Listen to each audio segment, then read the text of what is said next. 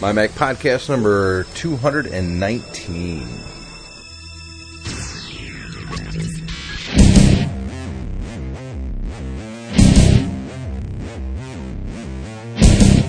You're listening to the MyMac.com podcast with your host, Tim Robertson.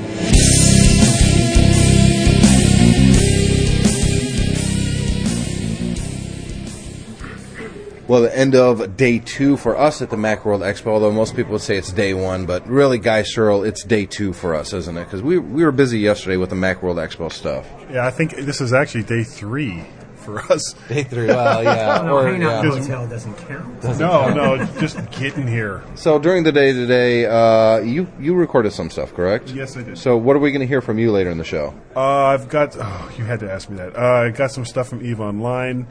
EVE Online is the online gaming online thing. game, right. And I'd have to go back and look at it. Okay. Or listen to it maybe, since it's recorded. Looking Yeah. at it's really not going to help you. Well, yeah, it's like, oh, look, a digital file. Look, it's a digital file. I know what's on that file. Sure. So we're going to be listening to clips on this podcast that was recorded on the showroom floor. We also got a really good, I think it's like a 20-minute interview with Larry from Otherworld Computing. We'll be playing that as well. MacSales.com. MacSales.com. They got some really cool stuff this week that I'm looking at.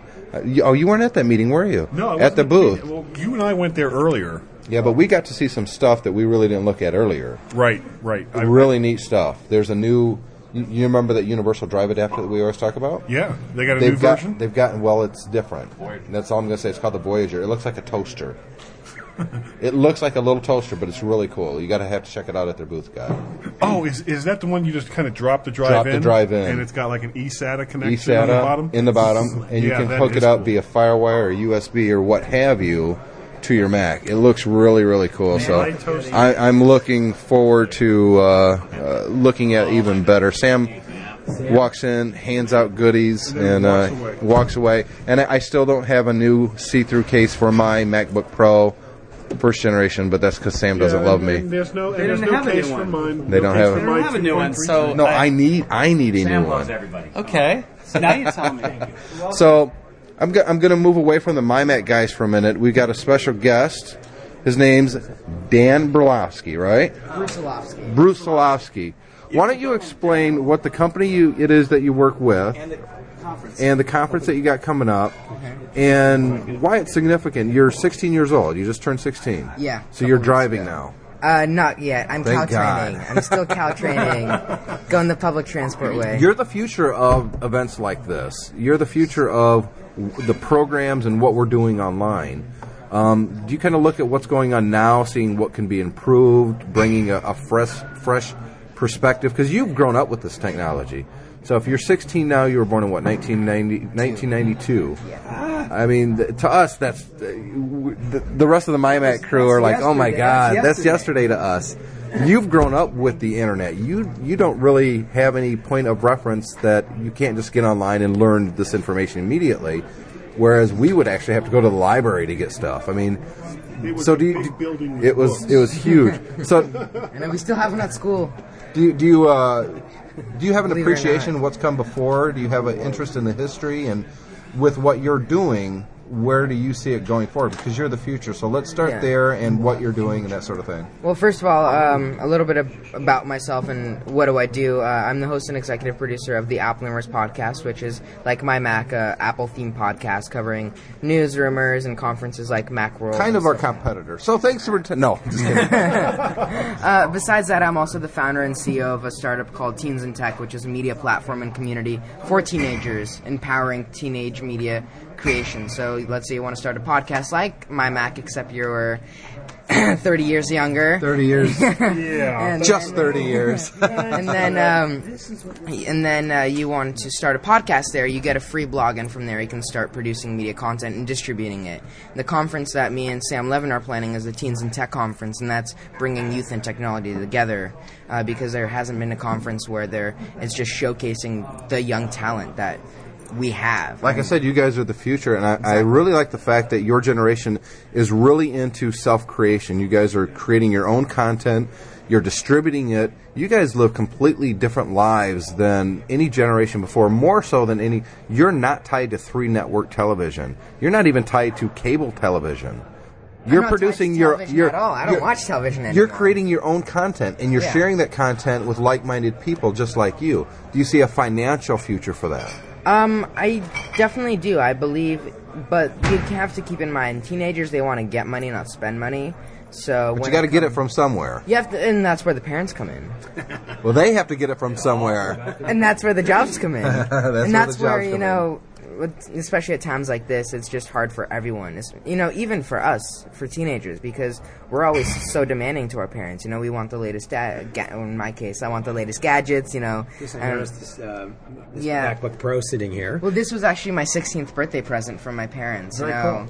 So, and mine was a 1970 Delta 88 Oldsmobile 4-door that my dad drove for 20 years. Mine was a 1965 Ford Galaxy. Yeah. Times have definitely changed. Yes, definitely. But there were no computers. Those cars have wireless internet. No, none of them. No computers. But I could do things in that car that he can't do with this computer, at least with another person. So, you create content yourself. Where do you see the content creation crowd going? I think a lot of it has to do with social networking, especially sites like Facebook and MySpace. When it comes to like photos and tagging people in photos, Facebook is number one on that, because Facebook is all about, you know, that getting together and connecting. So you think the new iPhoto is going to help a lot of Mac users in that regard? Oh yeah, I think the new iPhoto is definitely a big hit. Especially a lot of teenagers today are, you know, getting MacBooks for their, you know, for their birthday or for Christmas or for the holidays. Just because, number one, they have a bunch of things that, you know, it's like photo booth. You know, kids can spend hours with that, just playing with the effects. My kids do play I mean, with that for hours. It's just almost a game. Exactly. It's such a time waster. And what did you think of the new GarageBand? I think the new GarageBand could have added some more features. I'm a big fan of the new iMovie. My podcast is both audio and video. Okay. And so what I've been doing is, because I hate iMovie 08 so much, I've been using 06. And just iMovie HD. iMovie 06 HD. I tend to agree with you, by the way. Yeah. Yeah. I hate the iMovie HD. I've been saying it's a turd. The new version, we'll see what it's like, but I'm hoping it's not just a turd with a little perfume. Yeah. Okay. And one of the things that I wanted to see, or we'll have to wait to see if it's in, is lower thirds. In order to do like professional lower thirds, I would have to go to Final Cut. Right. And I was running on a But MacBook GarageBand is a consumer. Yeah. If you need that demanding, Apple's expecting you to spend a little money and get the professional grade software. Exactly. And so with the new iMovie, I'm really looking forward to seeing, you know, how can I push it? You know, how much content can I put in it, and how much will it give back in that? And, you know, because right now, you know, GarageBand's been working fine, but iMovie's crashing. So it's, you know, and I have a brand new MacBook Pro, so it's either a sign that I'm pushing it too hard or it's not working hard enough. So yeah, it might be a combination of both of them, but I think that it's probably just the software is just not very good right now. So Daniel, let me ask you a question. You said you don't watch TV. Do you watch TV programs? I do. I watch everything online. So I have Hulu. I don't torrent. I know. I wasn't asking how you got it. I just was curious. Yeah, but see, because Hulu. I think to me, you speak of the future that the whole idea of broadcast networks are kind of gone. Oh yeah, you that's watch Revision what 3. you want when you want to watch it, and how you get it is. But that's not just his generation and it's ours too, because we've adapted. But I'm getting used to the fact now that if there's something that I want to watch, I'll purposely not watch it when it's first broadcast, because I'll watch it later when I want, so I can skip the commercials. Do you find? So we grew up on TiVo, right? So you skipped TiVo completely. No, right? Actually, we had a TiVo at my house 2 or 3 years ago. But you don't use it anymore. Well, my parents still watch TV, so you know we recently. You personally, though. I personally, well, your TV is this computer in front of you. 95% of the time. Yeah. Wow. When there's that's cool to know. I mean, I like that. But there are times when, you know, the family gets together. No, I watch that online. So you're 16 years old. You're at the Macworld Expo. What'd you come to the expo? What are you hoping to get out of being here? Just seeing the cool products, or making connections, or a little bit of both. I mean, this is a time where you actually get to meet people face to face. Like, I've known you for, I've known Sam for a long time, and Sam introduced me to you, and so it's like now actually meeting you face to face. It's a little different, isn't it? Exactly. Yeah. I'm much uglier in person, by the way. He's not normally blonde either. No, I'm not usually blonde. Tim, you say that like you expect an argument. No, I don't. That was a statement. It wasn't a question. Okay. All right. But it's a lot about communication and meeting the people. Like Victor Cahia from the Typical Mac User podcast, although he's only an 8-hour drive away from me down south, this is the first time I'm actually meeting him in person. Mm-hmm. And so it's, just meeting everyone, and because it's all about the Mac community here. Macworld is about bringing the community together and sharing your experiences. Especially next year. Yeah, especially. Yeah, well, next year will probably be a little if different. There is a next year. Now, last question for you. We'll be here next year. Well, it will be here next year. It depends on how many people are here next year. There's a big difference. Well, there is the option that IDG can opt out of the contract with Moscone, but they've been basically not even move it, just not do it. I mean, they want to do it. They've highly. Well, of course they claim that's their business, but that's what they have to say. For get ready for 2010. Yeah. So it's a good indication that there will be a 2010 Macworld, but I wouldn't get your hopes up at this point. I think it's going to depend on how many people sign up for next year, vendor-wise. Strangely, trade shows are a dying beast right now. I don't think it's strangely. I think it's because you can get all the information that you need online. Virtually. It's what Daniel said, though, and I have to agree. So Apple kept saying, we don't need to be there, you can go to the Apple Store. Well, there are things here you can't see in an Apple Store. And there are people. I don't meet him in the Apple Store. I don't meet Sam in an Apple Store. And that brings it back to the community. So I think he's absolutely right. This is about bringing the people together that are interested in pushing this envelope. There's a perception that teenagers are lazy and they want everything now and they're not willing to pay for it and they don't have a lot of patience and they don't create anything themselves. This seems to be the total opposite of you. Do you think that's... Exactly. Then I'm not the every single teenager who probably right now is cutting class and smoking weed or something like that. I'm instead running a company, doing. Do you feel more comfortable with people like us or people in your own high school? It all depends. There are things that I can't talk about with you guys. We can buy alcohol. But I don't drink. Neither do I, actually. So let's move over to Sam. Sam Levin's Cool Mac Picks. Yeah, Cool Mac Picks. You spent a lot of time on the showroom floor today, man. Oh, man. It's crazy. Saw a lot of cool stuff. What did we see? We saw Senna. They make some cool cases, Senna cases. They're all made in Turkey. Handmade leather cases. You can hold it up to the microphone, but it's not going to help. I know. I keep wanting to show hold it closer to the mic. Show the video, but there's no video. But that's okay. They're a really cool company. Who else do we see? Oh, Boinks.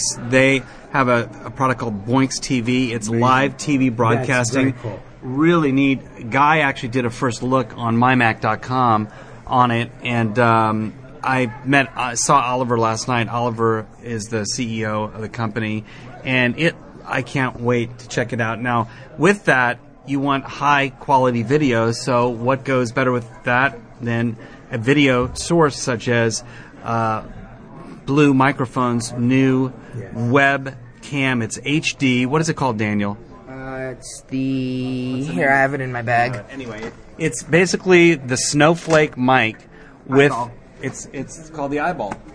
Eyeball. It basically hooks up over your monitor, and it gives you both a mic, high-quality USB mic, which Tim uses, the Snowflake, and an HD camera built in. Oh, it's HD built in. HD. Slides out. Oh, I see. It looks pretty neat. It's got a little tiny camera that kind of looks like a thumb drive, and it just pops out the side of the microphone. It's really, really... That's an innovative design. I really like it. So it's cool, and that becomes your webcam. USB, right? And it is USB. Isn't that cool? Everything tucks into the case, so there are no loose cables. It's all packaged. So this is a perfect solution for Boinks TV to do high-quality streamed broadcast TV. So you've got HD camera, you've got great audio, you've got a great solution because of Boinks application, and it's only for the Mac, by the way.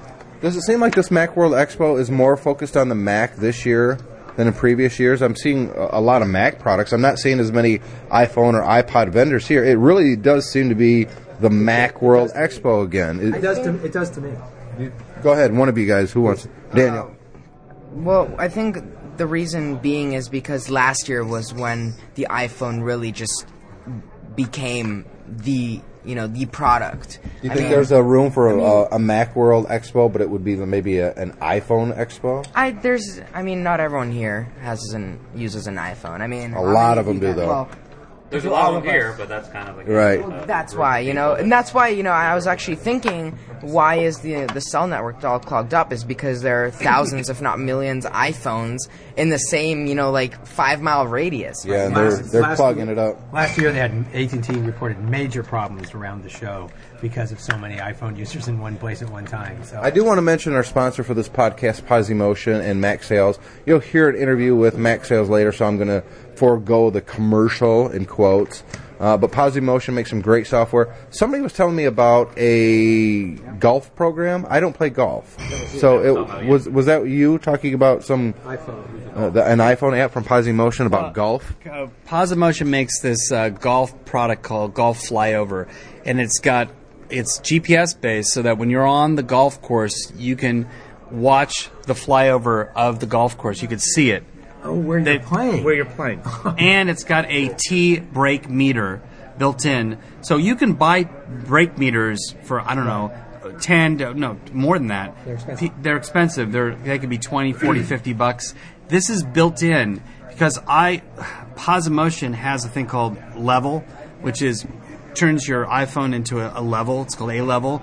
Well, they've got that built in as a brake meter into Golf Flyover, and it's pretty amazing. So you can use it to see your the brake of the I have absolutely no idea what any of that means because I've never played golf or anything. But sounds pretty cool. So PosiMotion is definitely they have like 15 apps on the store, the iPhone App Store. And then they've got a number of games. They've got Shake and Break. They've got pool. Their new pool game, guys, their new billiards game is Wi-Fi based. So you can play with other people on the Wi-Fi network. That pool looked great. That pool was great. I have a lot of fun. I actually talked about that last week. Just coming out with it so that you can use it with other people. Oh, that I like. Okay, that's a big deal. And with PosiMotion, the thing is they're really pushing GPS and the powers that the GPS chip inside the iPhone. It's going to change a lot of things for gaming and for utilities. And Owen, you spend a little bit of time on the showroom floor. Any particular companies that kind of stood out in your mind that you kind of want to talk about before we wrap up this segment of the podcast and get to what we recorded earlier? Meetings coming, but the one company that stands out that I've been waiting for them to be here since April is a company called iFi. And iFi makes a small little SD card that you put into your camera, and it has a Wi-Fi radio in it. And they have 3 products.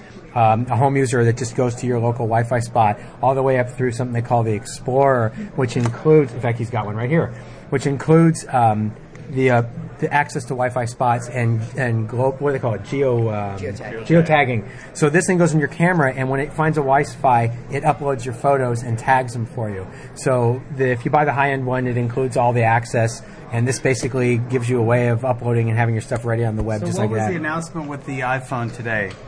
They introduced an iPhone app that gives you a lot of the functionality that's in their card for cameras on the iPhone now. So now you take photos on the iPhone, that app will geotag them and upload them to a website. Is there a fee? No, he said it's free if you own the card. Yeah. So that sounds like a pretty cool program. I'm going to have to go by the booth and check that out. Just a quick note about this.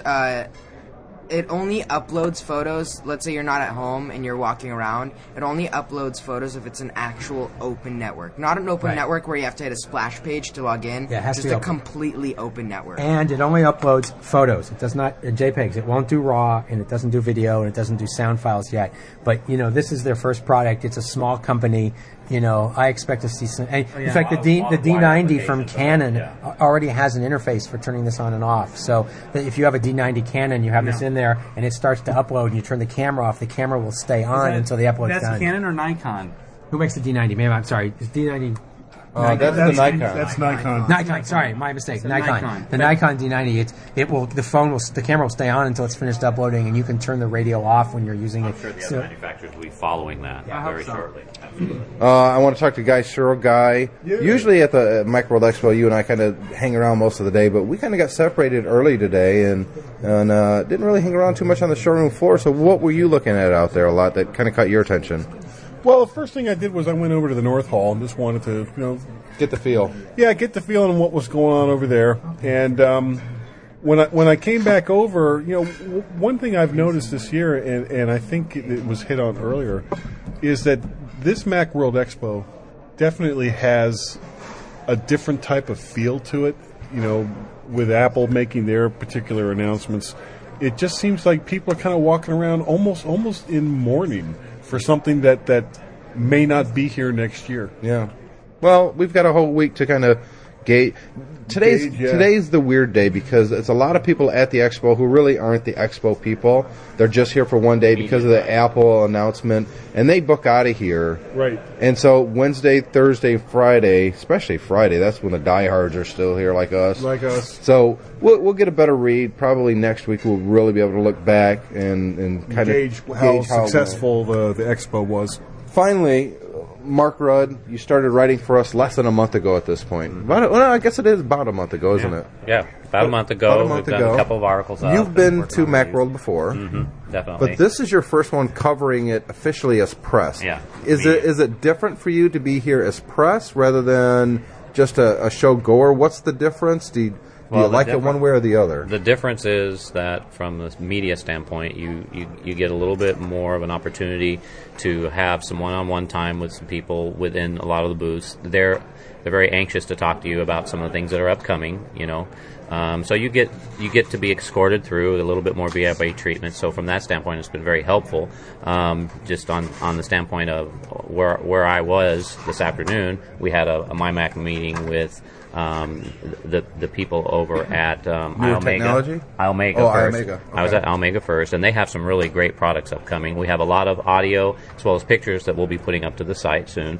But they have a Drobo competitor. Oh, do they? Yeah. We need a competitor for the Drobo. It gets all the attention. Media server. Another one. Did you see that? I haven't seen that one yet, but I've heard about it. Yeah. There's a lot of stuff that And we so need to talk about We'll still, be looking obviously. at that product, and it's RAID, and it's hot swappable, and FireWire, a lot of the different connectors, and it'll be taking the new 1.5 terabyte drive, so they'll have a total of 3 terabytes capable in it, and it's a beautiful enclosure. Really looks nice with the Mac Pro if you have one, and of course they're kind of moving it towards that, but they have a pretty diverse product line there, and so we'll have all that up for our viewers to look at. We'll be reviewing some of the units soon, so yeah, it's a good start to the first day. Almost a year ago right now, Macworld Expo was a week later last year, but basically a year ago you came to the podcast meetup. That's when we met you for the first time. You kind of went off our radar for a while, and then you started emailing me again. But did you think last year that you'd be on the other side of Looking Glass? And no, I didn't. Wearing a staff shirt. I was on the outside pressing my nose up against the glass looking in, and now all of a sudden I'm on the outside saying, let me out. No, let me out. No, what was I thinking? It's really great. It's been a great opportunity to get to know everybody. Of course, long-time podcast listener. And then came to the meetup. Everybody here is just great. It's a family. Does it feel different than you thought it would, or is it almost like what you really thought it was going to be? Based on my familiarity with the podcast and the people on the podcast, it feels like home, like if you were part of the family. And all of our podcast listeners, if they're here, we treat them exact the same way. This is one big family. Yeah, what you hear on the show is what you get in person. Exactly. And we come here and we do this, and we try to meet as many people and give as many vendors an opportunity. And it really feels like what it should have been if I was here last year as a media with MyMac. It feels like going out and just treating people right, getting their products online. And you know what I've noticed is their response to MyMac. Everybody that has been really nice and really wanting us to come and speak to them. So there's a reputation there. On a personal note, I saw this person 2 or 3 times within about a 10-minute period, and I didn't recognize him, but he kept looking at me kind of weird. And but I didn't think about it, it could be anybody. But he kept looking at me kind of strange, and I finally had stopped talking to this vendor, and I walked away a little bit, and I kept watching this guy kind of inch towards me little by little. And I finally looked up and I said, "Can I help you with something?" And he said, "Well, I didn't want to bother you. I know who you are. I listened to your show. I've been following MyMac for a long time. I just wanted to introduce myself, and I got to apologize. I don't remember his name right now, but it's Macworld Expo. If you don't give me a card, I'm probably not going to remember it. But he was a real nice person, and he felt like he wanted to meet me, but he didn't want to interfere. But I just want to tell people, if you see me here on the showroom floor, or any of the MyMac staffers, Guy, Owen, Mark, whoever you see, just come up and talk to us. We're absolutely no different than you. We're just a bunch of Mac guys, just like you. Yeah, Guy's a little bit different, but that's a different story entirely. So if you see us, just come up. Don't think you're interrupting us. Just come up, say hi. We'd love to talk to you. Sure. And just like Mark did last year, maybe next year you'll be here representing MyMac. You never know. Never know. Because we're always looking for new writers, because we got to fire Owen here soon. So. That's right. Again? Or as he's affectionately known, Rowan. Or Owen Robin. Robin, yeah. So with that, I'm going to wrap up this segment of the podcast. We got a bunch of smaller segments coming up next, and after that, the show will be over. We'll be back next tomorrow. I keep wanting to say next because long day. It's a weekly podcast. It's always next something, yeah. So we will be back tomorrow. I have no idea what we're going to talk about. More stuff. We do have one last announcement, and that's 1:30 tomorrow at the Spec booth. We will be doing the Apple quiz. This is your opportunity to get some really sweet Spec products. This is going to be awesome. Are you going to be at the Spec booth with us tomorrow, Sam, or can you make it? They're giving away an iPod Touch. I think they're going to give away an iPod Touch. They're going to give away a bunch of cool cases. And, Either the Touch is given away at that time or like shortly thereafter, like at 4 p.m. But so either way, 1:30 Spec booth tomorrow on Wednesday. Come check us out. Take the Apple quiz. See how much Apple knowledge you have. Yeah. Tim, don't forget to remind and he wants to hold on 1 second. We have a bunch of content on the site that's coming up literally every hour, so really go back and check the site out. MyMac is a site that you want to visit multiple times during the day during the Macworld Expo week. Pictures, we got videos going to be posted later, podcasts every day. So for the MyMac crew sitting here in the press room, I'm Tim Robertson, and we'll see you tomorrow.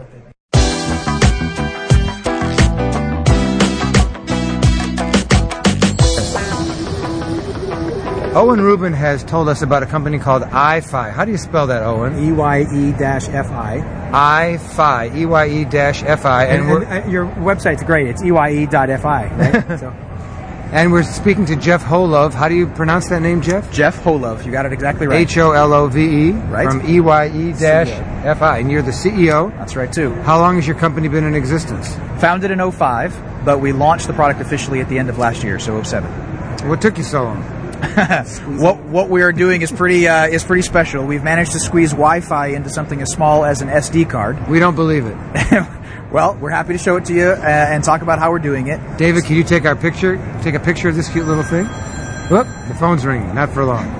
Okay, this is live radio here. Live radio. Live radio.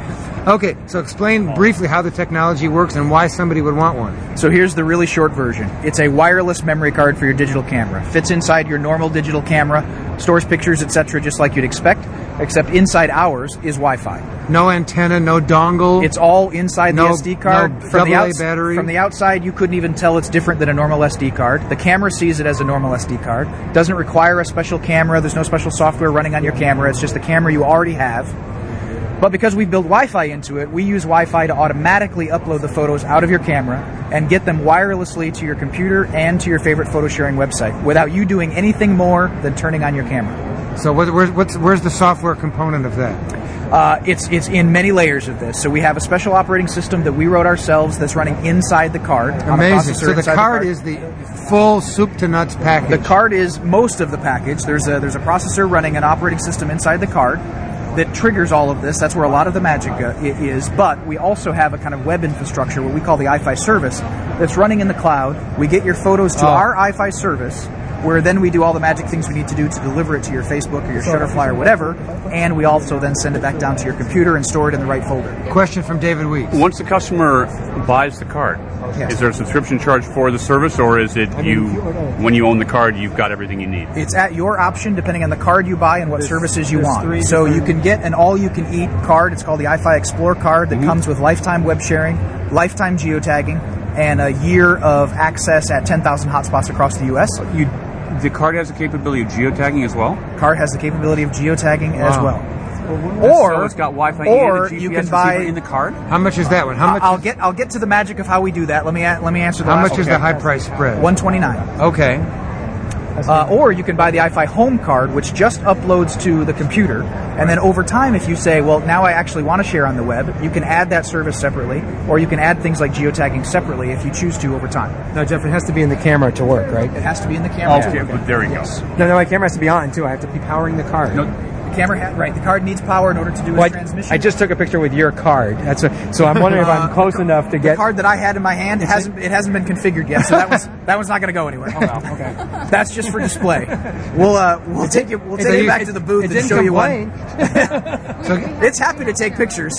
So tell us the example, the real-time example of how this technology is working here at the Macworld Expo 2009. Well, I'll tell you the real-world example of how people can't believe this. What we're doing sometimes is people are walking down the aisle, we'll take their picture, and by the time they show up at the booth, their picture is already on our Mac that we're showing here in the booth, and they can't believe it. So they come and they ask us how it's working, and they still don't believe it, so they say, okay, you put the card in my camera and take a picture and let me see if it works. And of course it does, because it works in any camera. So the idea is take all of the hassle, take all of the time out of doing this, just make it automatic to get your pictures out of your camera and get them where you want them to go. Great story. Where do you expect where do you expect the sweet spot in your market to be? At the baby, the teenager, or the adult level of subscription or purchase? So I think all three are interested, and in our user base already we see users of all those profiles using the card. But I would say the two where we really see the most traction are what we call the family memory manager. Mm-hmm. This is the mom or the dad who takes a lot of pictures at home. They've got a lot of photos to manage. They care about sharing those with their friends and family, but they also care a lot about sharing them. And then the other user that we get a lot of traction with is the gadget guy, the photo enthusiast. This guy might be shooting with a DSLR, but even if he's not, he cares about the process of photography. He knows about the process of photography. He wants the latest to make his photography kind of new and improved and better. So he's just emotionally excited about the category in general. We do really, really well with those two folks. In the case of the family memory manager, they're not necessarily as passionate about photography per se, but they care a lot about capturing these memories, and all of these people don't have enough time, right? Getting the photos out of your camera is a chore. All of us have a time deficit now, so the idea of making that automatic, you literally come home from the birthday party or the activities, you turn on your camera, set it down on the counter, and now go take care of the kids or watch the game or whatever it is you need to do, and everything just happens automatically in the background. It's that time savings and that lack of hassle that people are responding to so well. We talked about losing a camera. One of the things that happened to me when I was traveling is my camera got stolen. So for me, I didn't care about the camera so much being stolen. I cared about the 2 gigabyte card of pictures that are inside. And so I had one of these inside. A lot of them, or all of them, may have been uploaded by then. Question from Dave. Now that Owen mentioned card capacity, that was my question. What kind of card capacities can you offer?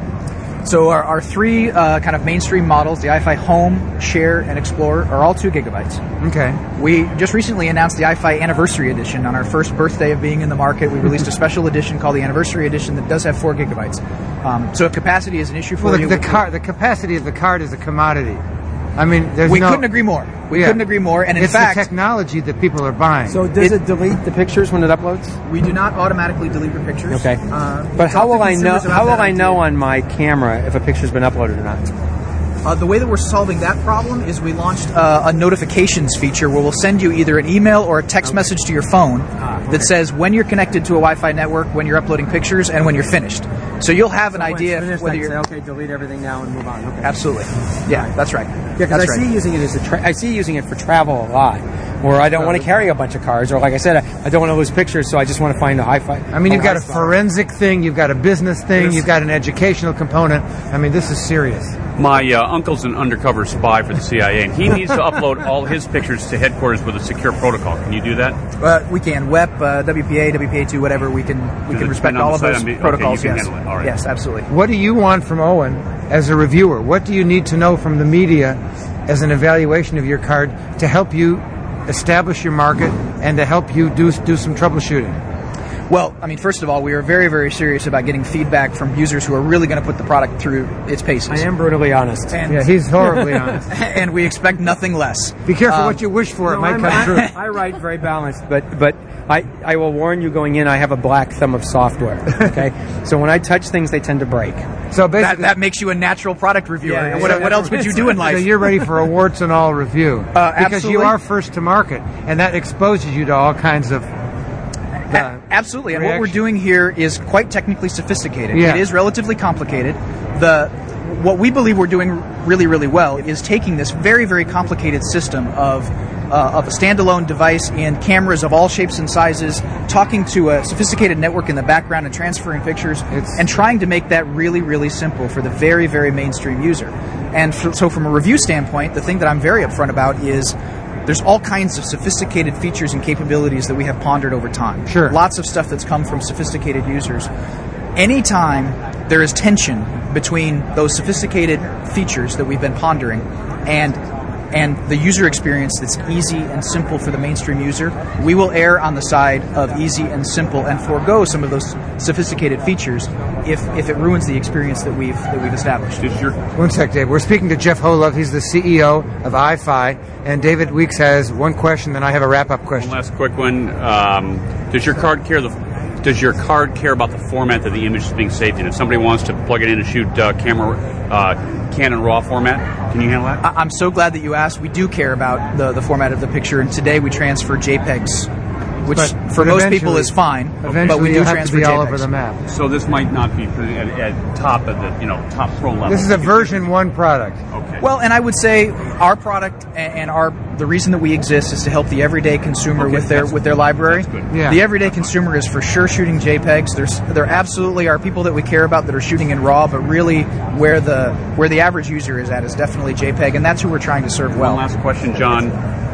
It's Wi-Fi 802.11. Which flavors do you... 802.11g. Okay, don't go to N. Almost all N networks are backwards compatible to G, so we'll work. For greater range. Oh, I see. For range and speed.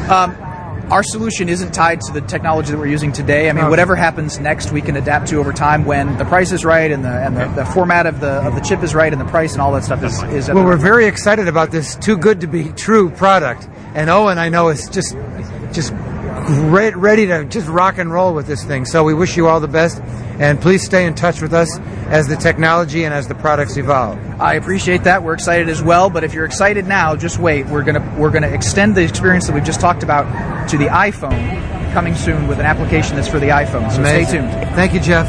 My pleasure.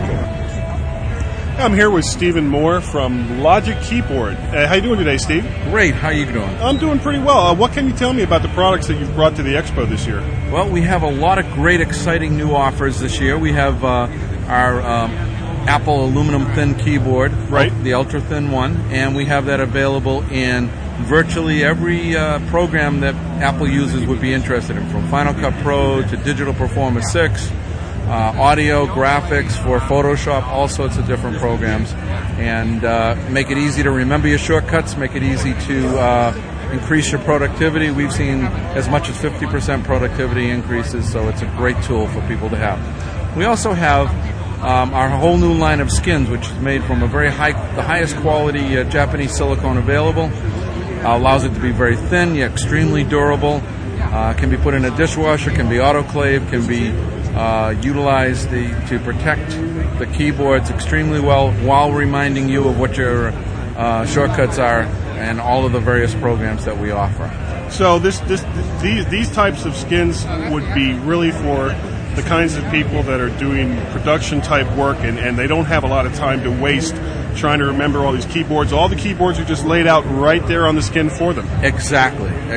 All of the shortcuts are right there. And you actually have keyboards that you've gotten from the same manufacturer as Apple. That's correct. And you have recreated these keyboards with the shortcuts built right into them. So it's Absolutely. not even a skin, it's the actual keyboard. It's the actual keyboard. We do all our own tooling, our own manufacture. We guarantee the keyboards, and you'll never wear out the keys on these keyboards. The keyboard itself will wear out long before the keys do. And you told me that these are actually manufactured in the United States. They are assembled in the United States. The keyboards come from Apple's manufacturer in China. Right. And we bring them here, and we assemble our keys onto them here in the United States.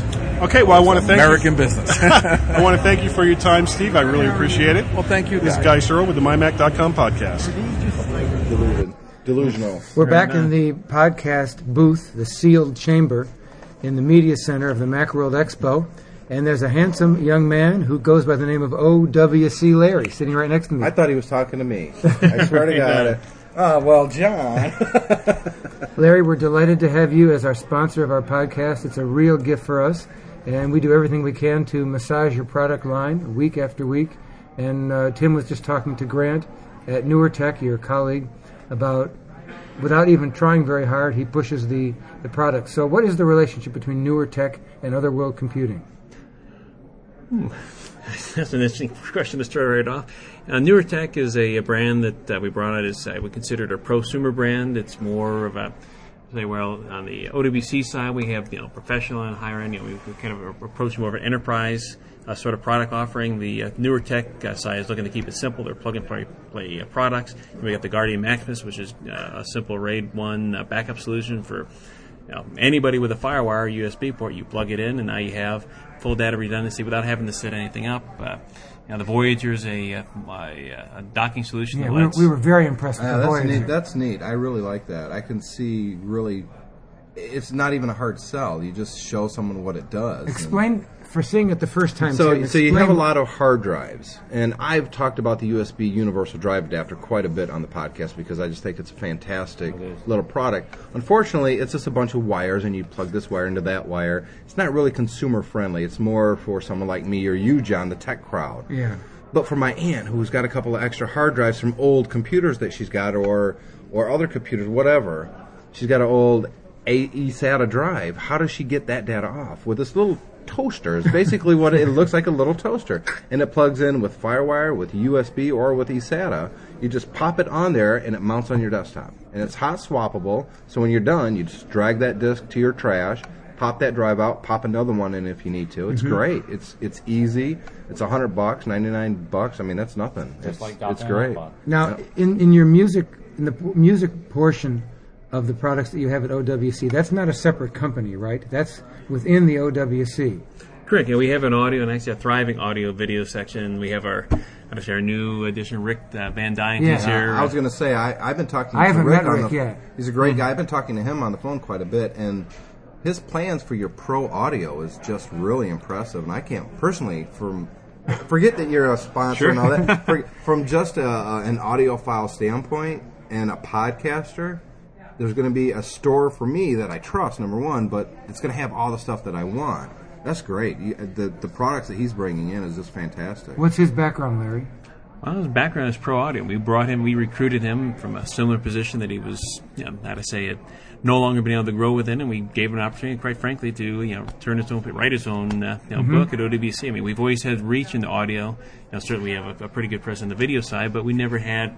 It's very important. For us, we're not just selling product. We need to be user product. We need to be able to educate our customers on product, and that's something that bringing Rick on board is enabling us to do in this new category. We've been offering audio product for a long time. Yes, and you had Roger. And we had Roger, and Roger is is extreme. I mean, is awesome with audio. I mean, he's a musician and a composer. Yeah, but in a different area. And I mean, this is bringing Rick on board. I mean, we have somebody now who can communicate and educate, and not just our own internal group, but also our customers.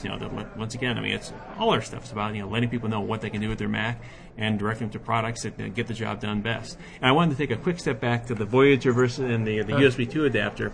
The USB 2 adapter, was never meant as a permanent storage solution. No. That's more, you got extra drives. Yes, there's a bunch of cables. It's a nice bunch of cables. I mean, it's been extremely handy for me. Yeah. I pushed it in the past because that's really the only solution out there, short of buying an external FireWire or a USB hard drive case.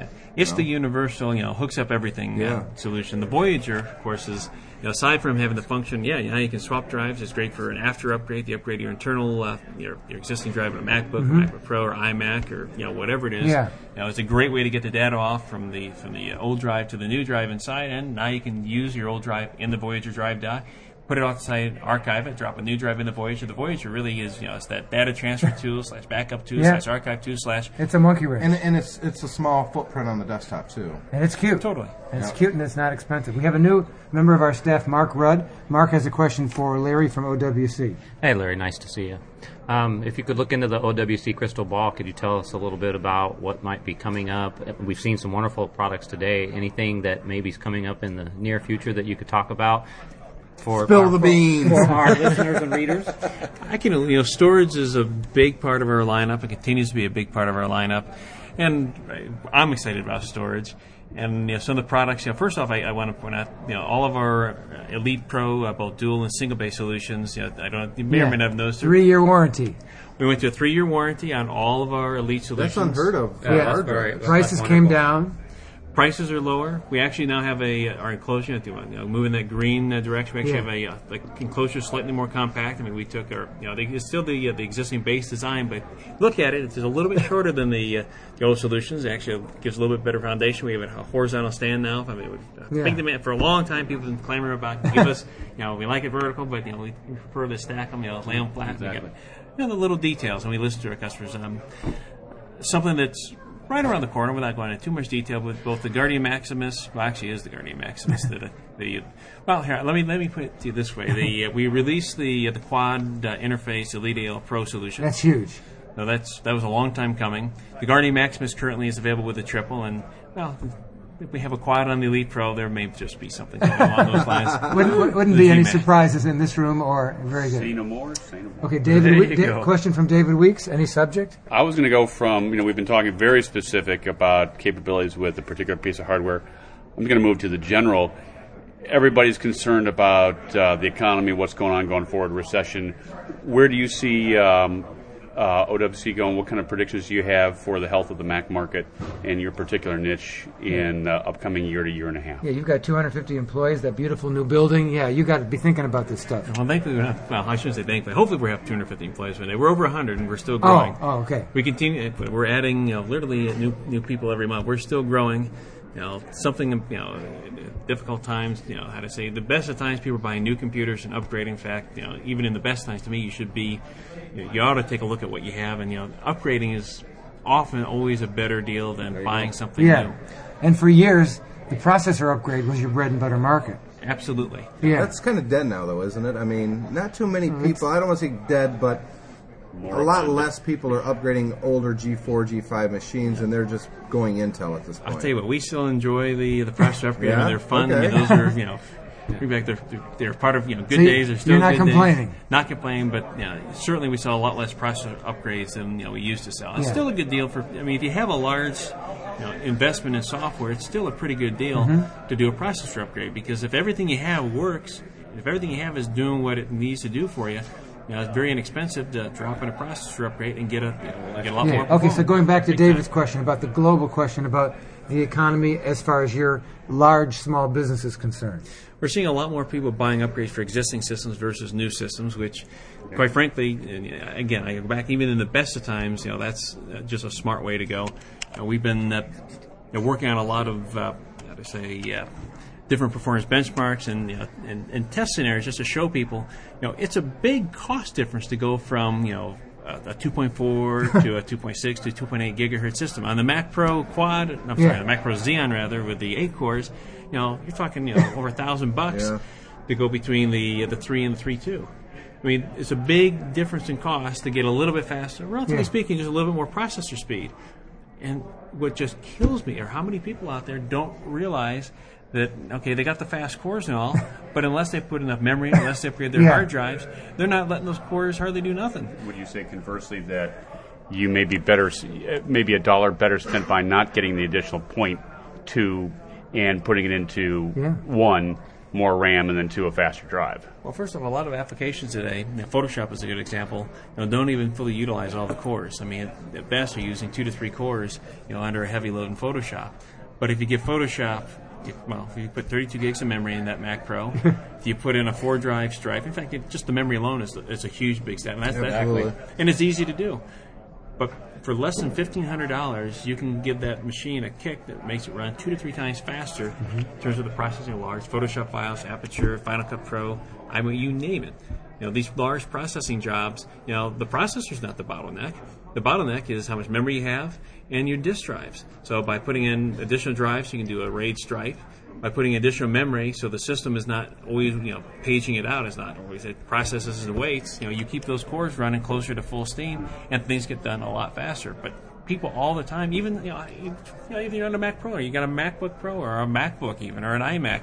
More often than not, somebody have a machine that's only got the original stock 1 gig or 2 gigs of memory in it, and before they go and upgrade, the memory, they'll go buy a new computer for another $1,500. You can spend $50 to put 4 gigs in. I'm sorry, now it's $40. Yeah, for nothing. It's nothing. Okay, Tim, you're on. The big product that Apple released today, as far as hardware, the only thing was the new 17-inch MacBook Pro, non-replaceable battery.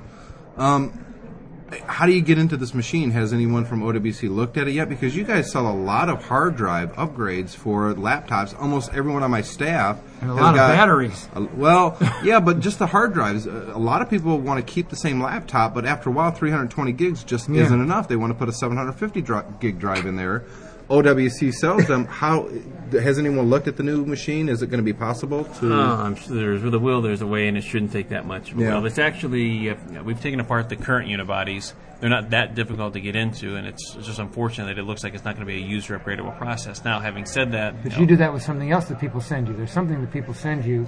Yeah, people send you iPods. That's right. They send us iPods. We've been doing iPod service for years. Yeah. We're expanding, and we have a new OWC service center that's we didn't expect to be doing service on this brand new machine. I mean, one of the things that we strive for is making it possible for users to do their own upgrades. This goes 20 years ago when I first started doing this. People come to me and they buy something, and I pay you to install it. It's like, yeah, you can, but I feel bad. I can't charge you to do. It's seriously on the labor. I have a real hard time with it because some of these things. I just people go to. Yeah, but that's okay. They go to the big box stores and they get charged. They get. Taken for $100, $120 for somebody to install a couple pieces of memory. That kills us. That seems a little, I'm with you. Regardless, we do a service and repair program. We're setting up in terms of it sends people out there, get a box. It has a return label. It's all turnkey. Has the right box for their system. Very economical when you take a look at the freight and comparable to what actually less than even with the freight than they typically pay locally for the installation. So. If there isn't a practical way to open this machine up for an end user to take care of it, this is something we will certainly have a service for. Okay. A lot of the new laptops, not really the 17, but the 15 and the 13. When you look at Apple's pricing structure, it doesn't make a lot of sense to get the high-end machine, get the low-end machine, and then get the hard drive from OWC, the RAM update from OWC, and you're still spending less, and you've got even a better machine than Apple's top of the line that they offer. Do you see a lot of people doing that? Functionally, absolutely. You get a bigger hard drive with OWC than Apple offers. Yeah. You can get the same amount of RAM, but cheaper, because Apple just charges way too much for RAM. I always tell people, never buy your RAM from Apple. Well, Larry's making money somehow, but your prices are very aggressive. Absolutely. When people say, we have another advertiser that advertises memory, so, there's competition on our site, but Tim in the podcast is being vocal and instrumental as far as making sure that OWC has that. Well, it's not just price, John. I don't look at just price when we're pushing a company. Because you've got 4 different types of RAM at the moment. If somebody goes to your site, they've got 4 different brands of RAM. I think that's right. In addition to our own brand, we also get there's customers out there that they want that Samsung version, or they want Micron version. Yes. So we offer it. We cater to that. When somebody asks us what the difference is, but beyond that, John, you have to know that when you buy RAM or you buy a hard drive or whatever it happens to be, that if it doesn't work, is the company behind it that sold it to you going to stand up. And can you contact them? Yeah, and OWC's got the great reputation for doing that, Yeah. which is why I'm happy to have them as a sponsor. I'd like to wrap with one personal question. You send out your occasional blasts, your, what do you call them, tips and deals. Tips and deals. And they're not on any particular schedule as far as I can see. They sort of appear, and then a long time goes. Would you consider having them be on a regular schedule like one of your competitors does, coming out every week or every other week or every month or whatever? Well, two things on that. They're supposed to be on a regular schedule, but we're working on. I need to. There needs to be either more hours in a day, or I need to. We're continuing to. Because they're very good. I'm not being critical. Sure. I like them. I appreciate Yeah. that. Well, I'm my own worst critic on them, and there's always a couple of typos. Larry, can't you stop the sun from setting? We're working on that product. Because he does answer his personal email. I mean, it's amazing. But you know, he's on the personal email as much as you can. But that would be It's actually done by an automated robot. so that would be from a consumer and a media point of view. That'd be one thing that you might want. He's 23 in there a couple of years. you might want to think about that. You know, they used to be on a more regular schedule. We have the blast, which just deals to go on a regular schedule. Yeah. But the newsletter, I really enjoy writing the newsletter. And it's good. And it's something that, quite frankly... Is it just email only? It's email, and it's also published online. Yeah. And I'd say there's a lot that's going to be done this year. I mean, our IT Okay. department continues to develop and get me a better I don't happen platform. to get this, John, so either I'll sign up for it or you need to start sending those to me, and we can actually post those up on the blog site That's when true. they come out. What we can do is have Eileen generate those in a way that they can, go be formatted, ready for. We don't need to talk about this on the Well, there's a podcast. web link. I mean, in addition to sending out, there's a nice we'll take care of HTML it. version. Anyway, so you're doing the best you can. We're good. Look, I tell you, they're not. Try not to rush them. Yeah. And it's one of They're those worth things. waiting for. How about that? I've got one question left. Okay, wrap it up. Macworld Expo is always big for OWC. Mm-hmm. Are you worried about Apple pulling out? Where do you see the Macworld Expo going in the future? I've talked to the people at IDG. I said, I know next year it's going to be the same time next year as it is this year, but if it does survive after next year, I would personally like to see it happen in April or May in somewhere Certainly. like McCormick Place in Chicago. I think that would be Or Woodstock, excellent- Illinois. Something. Tucson, Arizona. Tucson, Arizona. But somewhere other than San Francisco, more centralized in the country. Certainly. But do you see the expo going past next year, or are you worried about that? Or as a vendor, are you thinking, I don't know if I really want to spend my money, because how many people are going to come if Apple isn't there? There's a perception. I'd certainly like to see the expo survive, and if they do it right, it certainly should survive. This venue is, how do I say, may not be the best choice now that Apple is no longer participating. I mean, there's a huge draw from this area. I mean, it's hard to weigh everything.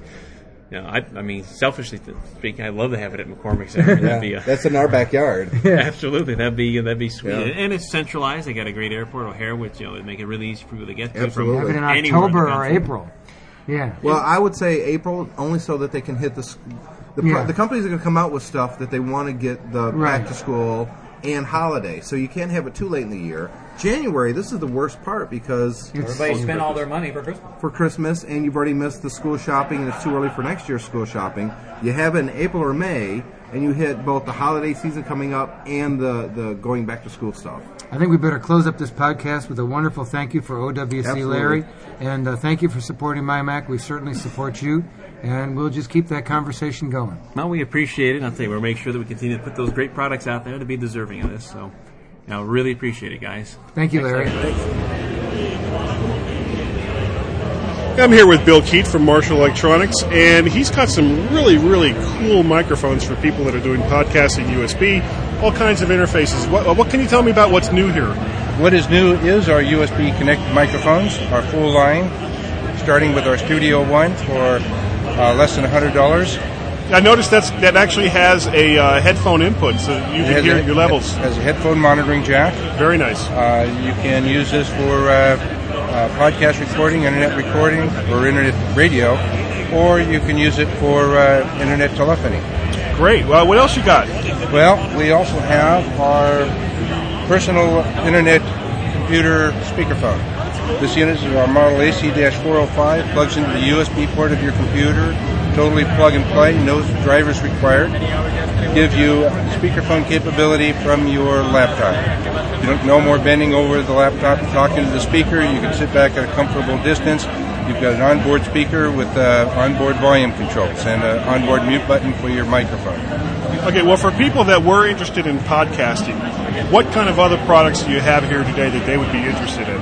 We have a number of different microphones, all giving you a different quality or different audio quality. Of course. Right. We've got a stereo, our USB 007 is a stereo microphone, giving you full stereo input for your recordings. If you're looking for stereo separation for your podcast, if you're doing mono, we've got our USB 009, which is a top-of-the-line microphone. It's got a nice blue light, too. The blue light reminds you what direction to speak into. Gives you a super cardioid pickup. You get very little pickup from behind it, so you can have your monitor speakers back there. Pick up a little bit from the sides, but most of your pickup will be from the front. It's beautiful for podcasting, for live internet radio. You've got onboard mixing control if you're doing voiceovers. Yeah, I was checking that out earlier. That was really, really nice. And a gain control as well. And a gain control for your microphones, less audio level for your monitoring. Okay, well, I appreciate your time, Bill. This is Guy from the MyMac.com podcast. We're talking to Fabio, and you're from Italy? Yeah. And what's the name of your publication? 7bit, SETTEB.it. And what does that mean? It means in Italian 7-bit. Okay, we understand. 7B. Very good. And tell us again your frustration being a European about the whole Macworld Expo and the whole Apple experience. How many times do you have? Well, how about 30 seconds? We are in the second row everywhere. With Apple in the second row. So it's frustrating. Yeah, sometimes. And are there times that you feel that you're getting good coverage in Europe, or is it always frustrating? Oh, sometimes when Apple show new products here in US, in San Francisco, in Yerba Buena, we got only a satellite transmission in London. So from all Europe, we have to go to London and not for everybody. If you are two, no, go came in just one. That's all. Yeah, so it's very selective. Yeah. And tell us the focus of 7B. Oh, it's primary Apple and all the ecosystem for the products. Is it a website or is it a print publication? Just website. So if our Italian reading listeners want to learn more about what's going on in Italy for the Apple community, they go to SETTEB.it. Right. So you just say what I just said. Say it in Italian, because there's got to be somebody who knows Italian who's listening. Venite a visitarci su 7bit, setteb.it. Grazie. Yeah. Grazie. Okay. I'm here with Ned Coker from CCP Productions. Productions, is that right? CCP Games. CCP Games.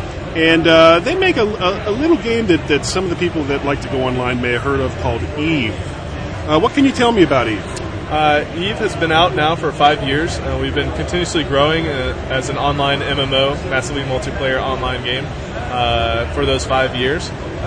It's basically a space trading combat, not quite simulation, but about as close as you can get with an online game. Pretty much anything that you can imagine doing as a pilot of a spaceship, you can do in Eve. It's a very open-ended game, so if you want to be a pirate, you can do that. If you want to run missions for an agent, get involved in trading, espionage, huge 1,000-person fleet battles, small-time skirmishes, or just be the simple miner out amongst the asteroids. That's kind of open-ended. So I imagine this probably started on Windows. Yes. And how long has it been available for the Mac?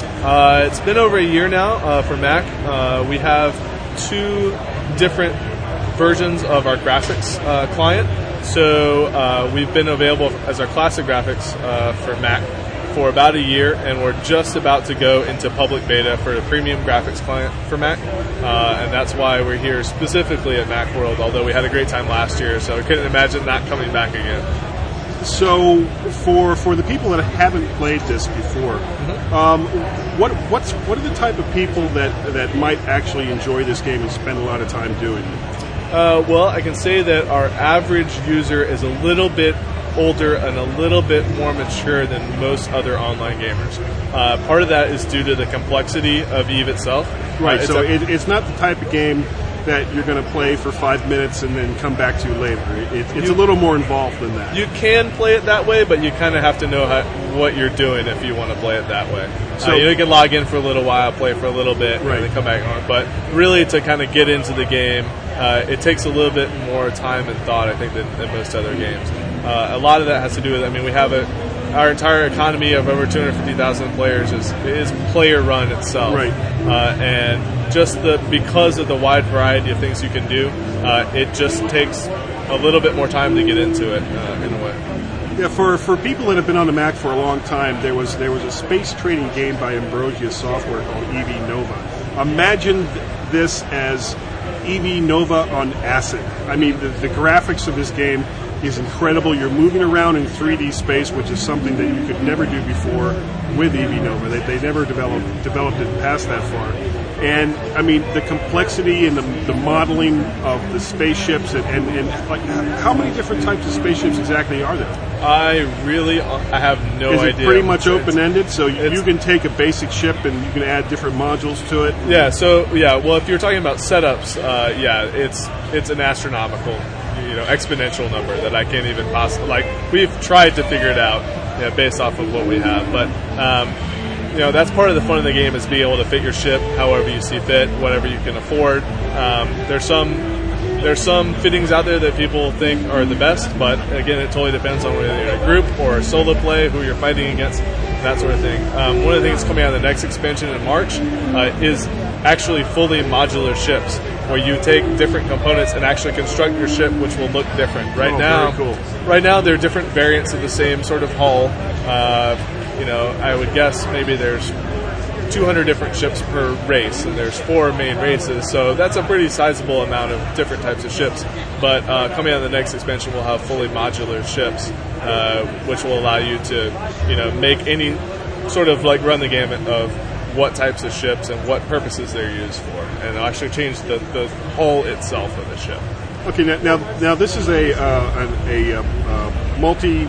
I can't even say it. Help me out here. Massively multiplayer online game. Yes, yes. So this is not a standalone game. No, it's not. People do play it. A lot of people do play it that way. I like solo play, and you can pretty much exist as a solo player, so that's not a problem. But a lot of people really enjoy the camaraderie and relationships they build in the game. A lot of that comes out of the fact that it's kind of weird to say, but when your ship blows up, you don't get it back. So the death penalty for the game is very, very high. You can lose months or years worth of stuff that you've been working for, or your corporation's been working for, in the matter of minutes. So that's very exciting. But that also requires you to dole out your trust very carefully. But the trust that you do gain from those players is extremely meaningful. And that's what I was talking about before. Is the relationships made out of the game are extremely meaningful to a lot of people, and that's probably one of the reasons why we've been growing continuously for 5 years. So, what is the cost of the game itself? It's free for 14 days to try out. After that, it's $20 for the first month, and then $15 basically each month. $15. $15. I thought you said $50. $15. No, $15 not a big deal for this much entertainment. Right, exactly. And we found actually during these economic times that a lot of people are realizing that $15 per month to play unlimited gameplay is a great thing. You'll spend a hell of a lot more if you go to the movies. Yeah, exactly. And so essentially it's $5 to own the game, and your first month is free for that $20. So we'll be coming out with a box product as well. It's the second time it's been in stores, but the first time in a long time. So in March, with our new expansion, you'll have that available as well. Okay, other than the box set, where can they find this game online? Just go to eveonline.com. That's eveonline.com, and you can download the client for free trial. Okay, Ned, well, I appreciate your time. Sure. And for everyone who's listening, you've got to check this game out. It just looks friggin' amazing. Thank you. Okay, we're on now. Very good. We're beginning again, and that's Ed Marzak from Mac Tech Magazine, MACTECH. And what does the tech in MacTech refer to, Ed? It focuses on the fact that we are targeting technical people dealing with the Macintosh, and that focuses mainly on consultants, IT managers, professionals, people perhaps who have recently switched, so they're very proficient on Windows, and now maybe their manager comes to them and says, oh hey, we just got this new graphics department, you have to deal with all these Macs. So they want to know how to integrate it into their Active Directory environment, things along those. And is it a physical magazine that people can actually buy? And Absolutely. And how much does it cost? We have a number of deals, so if you go to the MacTech website, www.mactech.com, there's usually some special that's running. We had a good offer in partnership with Microsoft last year. Basically cost you $10 for half a year. So it was a great way for people to get introduced to the magazine. So we should always check there for recent deals. So standing here at the entrance to the keynote before it begins, are there certain things that you're looking for that perhaps the consumer publications are not? Well, we're also present at WWDC every year, so that's a big target for us. I have to admit, I'm a horrible prognosticator, so I really enjoy coming here, just kind of going for the ride, hearing what's going to be announced. I think I'm looking for this year, in particular, something that everyone is looking for, and we want to see this keynote be a success, right? We want this to instill confidence in people that Macworld is not dead and they're going to come back next year. And I think people will come back next year, but I think next year is going to be a real transition, make or break year, because if people come back and the show's great, they're going to come back in 2011. Right. If next year is miserable for some reason, I think that the attendance is just going to, just kind of fall off the cliff. Now, do you do live streaming coverage or non-print coverage during the expo? No, so right after this I'm going to end up kind of going back and typing up all my notes, and that'll make the February issue of the magazine. So as far as the publication itself, it uses the print format. And is there a website also that www.mactech.com, and we have articles online from past issues.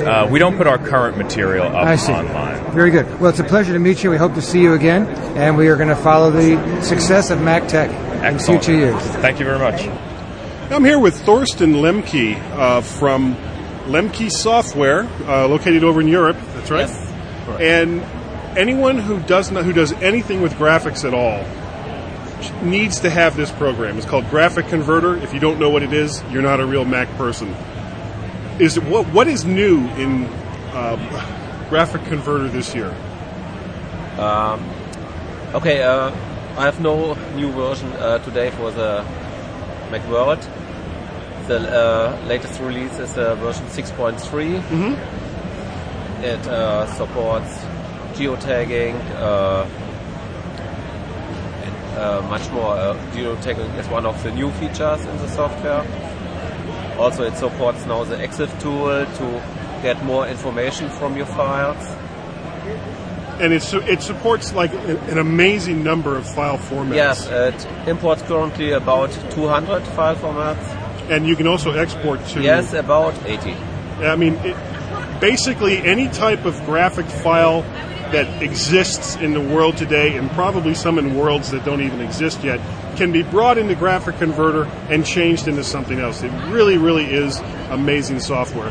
Now, if somebody wanted to go and download Graphic Converter, which is a very reasonable price, where would they go to get the software? Go to www.lemkesoft.com. And what is the current price? $34.95. $34.95 for a program that's going to give you an amazing amount of functionality. Take my word for it. Take the time. Go and get this software. We're waiting for the keynote to start before the 2009 Macworld Expo, and we've run into Dennis Sellers, our old friend from Maximum News. What are you expecting to see here today, Dennis? Well, of course, I'm like everybody else. I will just be speculating, but I'll give you my best guesses. I think we'll see a new Mac Mini and an updated iMac, probably iLife 09 and iWork 09. I'm not expecting an iPhone Nano. I'm not expecting a netbook or a Mac tablet or any professional products. I think the Mac Pro products will be updated, but I think it'll probably be within the next couple of months, but it won't be today. And what does Maximum News expect to cover here at the Expo? Anything different than you've done in the past? No, just like always, I am here. My associate editor, Frank Petrie, is here. And then I have Dave Merton, who is not here, but he is helping cover the 8 billion press releases that come out. So we're literally trying to cover everything that we possibly can. So the keynote, product announcements, and we'll have some opinion pieces. Just the stuff that we've been doing for 6 years now at Maximum News. That's great. And what about outside the hall today? Did you notice anything interesting on your way in of the people waiting to queue up? Well, I noticed some what we in the South would call old-time church fans with Bring Back Steve on them being distributed and sitting on some paper machines. And there was someone, and I'm not sure who he was with a life-sized photo of or life-sized cutout of Steve Jobs, who was getting a lot of attention, people filming him and taking his picture and everything. So there's obviously people disappointed that Steve is not here, but judging from the media room that we're in right now, there's no lack of media attention for Phil Schiller's keynote because it is packed. There's over 1,000 people here right in this room waiting to enter the keynote hall. Well, it's great talking to you, Dennis. We'll get caught up with you during the week. Are you going to have any video that we can see? Yes. Yes, we have something called, and Dave Merton does it. He actually calls it, I think, iPhone video because it's also formatted to play back on an iPhone or an iPod Touch. But yeah, it will be up later today of me approaching the keynote hall and got some video of the Steve Jobs cutout and the Save Steve Jobs campaign or Bring Back Steve Jobs campaign. And what's the website that our listeners can go to? Okay, it's a tricky spelling, but it's www.maximum.com. Maximum.com. Play on word, MAC instead of MAX. Very good. Thanks, Dennis Sellers from MaximumNews.com. Hey, John, before you stop, okay. You were asking Dennis about did you see anything coming in. You know what I saw? I saw this line of 5 women, and I was kind of curious on what they were doing, so I went and asked them. I said, what are you guys doing? They said, do you know Dennis Sellers? And I said, well, yeah, actually I do. Could you get us in so we can meet him? And I said, you really need to leave Dennis alone during the expo. All these groupies, Dennis. I'm doing my best. I brought my stick. I'm beating them back for you. That's why I come in disguise many times so people won't recognize me. Okay. I'm just trying to help out. Thank you, Dennis, and sort of thank you, Tim Riley. That's 80. Yeah. Wandering around the Macworld Expo showroom floor, and my weary feet already on Tuesday, Guy Searle. My feet are already killing me. Yeah, I'm pretty much the same way. I went over to the North Hall and wandered around there for a bit and made my way back to you. I did the same thing. I just came back from North Hall. We must have shipped. But earlier I stopped by here, which is right behind the Apple booth, and it's the AOL booth. And I asked the guys working here, "Where's Lee? Where's our occasional co-host on the podcast, Lee Givens? Wasn't here." I told the guys here to tell him that some guy, big, huge guy, came by looking for money. They probably didn't give you the money, that message, did they, Lee? No. They told me. Well, I was actually right over there at the Apple booth. Apple, our VP of PR, actually was Apple's PR person also. So he has a lot of contacts. So he lined me up for a whole bunch of different local television interviews and things like that. So we're showing off some apps. But the problem is waiting for the local crews to get in. So I did a lot of waiting. Yeah, stand around, hurry up, get over there, and then wait, right? Hurry! Wait. They're interviewing Woz right now. Yeah, Woz, you got to wait for Woz. That's kind of the rule here. So I came after Woz today, which I feel pretty good about. But yeah, we were talking about all our new apps. We're launching AIM 2.0. 2.0 today. We're still waiting for it to get in the App Store, but AIM 2.0 allows people to have when the application is not running, it'll collect your IMs up to 24 hours. And if you have an iPhone, it'll send an SMS message to tell you that you have IMs waiting. So if you've got the unlimited plan on SMS, this is the application to get. Yeah. If you're chatting with other people on AIM. And we're until Apple comes out with background push notification, we have a very good solution through our AIM network that we've always had capability of, but we just never turned it on. So through our AIM infrastructure, we were able to get that done. We also launched Shoutcast. So Shoutcast 1.0 is out. 25. Wasn't that a different company before, Shoutcast? It was part of acquisition of Nullsoft. They own WinApp. Nullsoft, that's what I was thinking. Shoutcast, and so it's all in the family now. We paid a lot of money for them, so we decided to write it's based on the AOL radio platform. So we have access to all the different types of streams. You can listen to all. How many more does this add to the AOL family? Do you know offhand? We have 350 stations on 350 plus or minus 10 on CBS Radio. It goes up and down. Like we'll have a holiday station. We'll have stations pop up all the time. But on Shoutcast, there's 26,000 stations. Wow, 26,000. That's a lot. 321 million streams in 1 month. So I couldn't listen to that many in a month. I think that might be a little hard to do. Yeah. I have to sleep sometimes. So if you're going to visit the Macworld Expo this week, you've got a couple more days to get here. Make sure you stop by the AOL booth. Maybe occasional MyMac podcast contributor Lee Gibbons is here. If you see him, go over there and kick him really hard in the. No, don't do that. Just come over and say hi to him. But thanks, Lee. Thanks a lot, Tim. Thanks for downloading and listening to the MyMac.com podcast.